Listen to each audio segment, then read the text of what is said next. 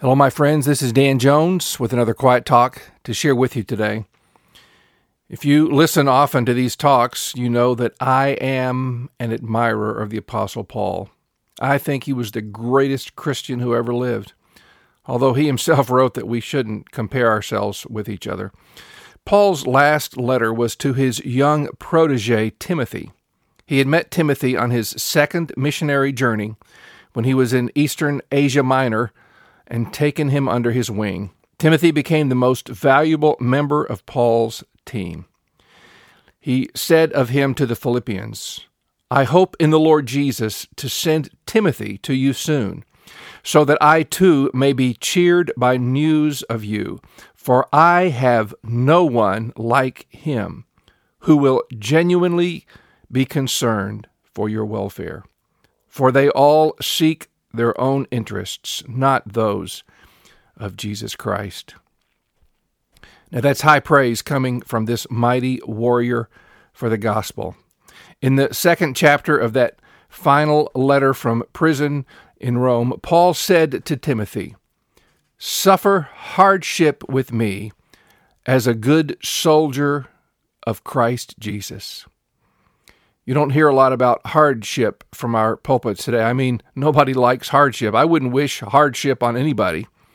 We live in a blessed country, and we want all the blessings to keep flowing. But Paul calls on this young minister, whom he loved like a son, to suffer hardship. I'm sure, like me, you hear many commercials from different sources. One of the lines you hear a lot is, "You deserve whatever. You deserve a luxury vacation," or "You deserve this gourmet ice cream," or "You deserve to be pampered at this day spa." I'm sure this appeals to a lot of people, but my question is, why does anybody think they deserve luxury and pleasure? When Jesus came to save us from our sin, he didn't do it because we deserve it. He did it because of his mercy on unworthy sinners. That's you and me, by the way. We don't deserve pleasure. We deserve the eternal wrath of God. But again, in the words of St. Paul, God, being rich in mercy, because of the great love with which he loved us, even when we were dead in our trespasses, he made us alive together with Christ. By grace, you have been saved. Rich in mercy. What a beautiful thought.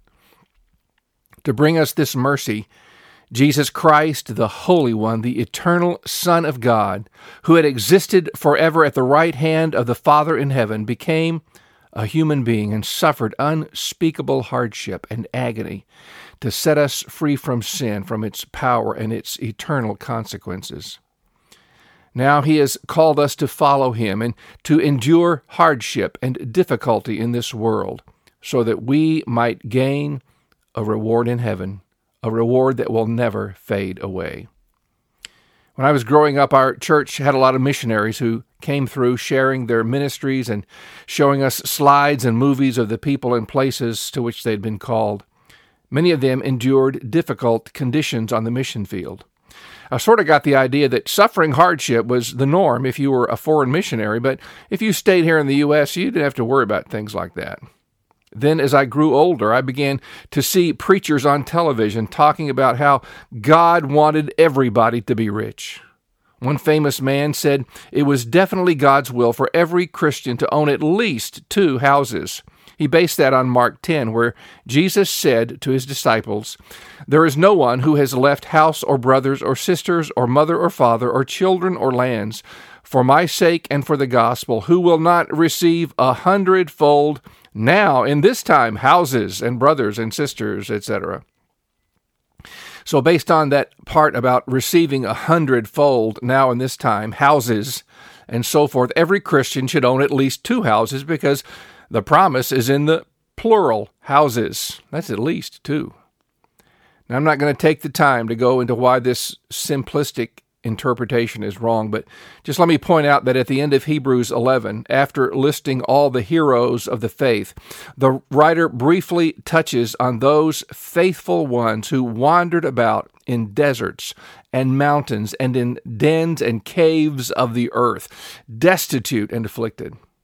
I guess they'd qualify for the prosperity view if they had at least 2 caves to hunker down in, but the way of Christ, the way of the cross, is the way of hardship. I realize that this is not a popular teaching. I may have lost some folks already. You know, I don't usually give titles to these talks until after they're written and recorded, so maybe I'll try to give one of those tricky titles to entice people to listen. Of course, if you're listening, I've already titled it, so whatever. I've never lived in a cave, but I've had to move out of houses with my wife and children, not knowing where we were going next. I hope you never have to experience that. But I can say that God has always been with us through good times and through hardship. As a matter of fact, He seems to be with us in an even more tangible way during the hardship.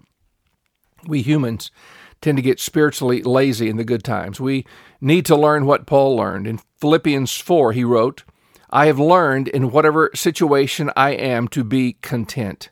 I know how to be brought low, and I know how to abound. In any and every circumstance, I have learned the secret of facing plenty and hunger, abundance and need. I can do all things through Christ who strengthens me." What did he mean? What did he mean? I know how. I know how to be brought low, and I know how to abound. Paul certainly went through a lot of lean times, but he sometimes went through periods of relative abundance when one of the churches he planted sent him a generous offering. He didn't just mean, I know how to save up in the good times so I can get through the lean times. It's certainly good to do that, but I don't think that's what he had in mind. What Paul meant was that his joy had nothing to do with how much money he had at any given time. When he was in want, he was full of joy and thanksgiving to God. That was because Jesus was always with him, and he knew that he was going to have great treasure in heaven.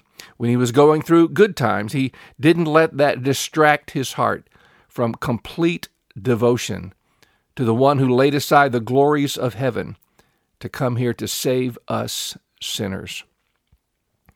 Paul wrote a rather extended passage about the importance of giving in 2 Corinthians chapters 8 and 9. In that passage is one of my favorite verses in the Bible. Listen.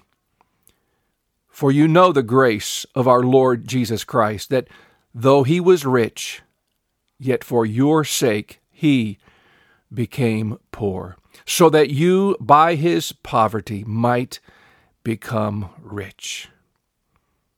Do I even need to comment on that? If God's only Son was willing to leave heaven behind, to come here to suffer hardship, rejection, and ultimately the horrible death of Calvary to deliver us from sin, why would I ever in my life for 1 minute complain about anything Jesus would call on me to sacrifice? It's unthinkable. But of course, sometimes I do complain, perhaps just to the Lord, but still.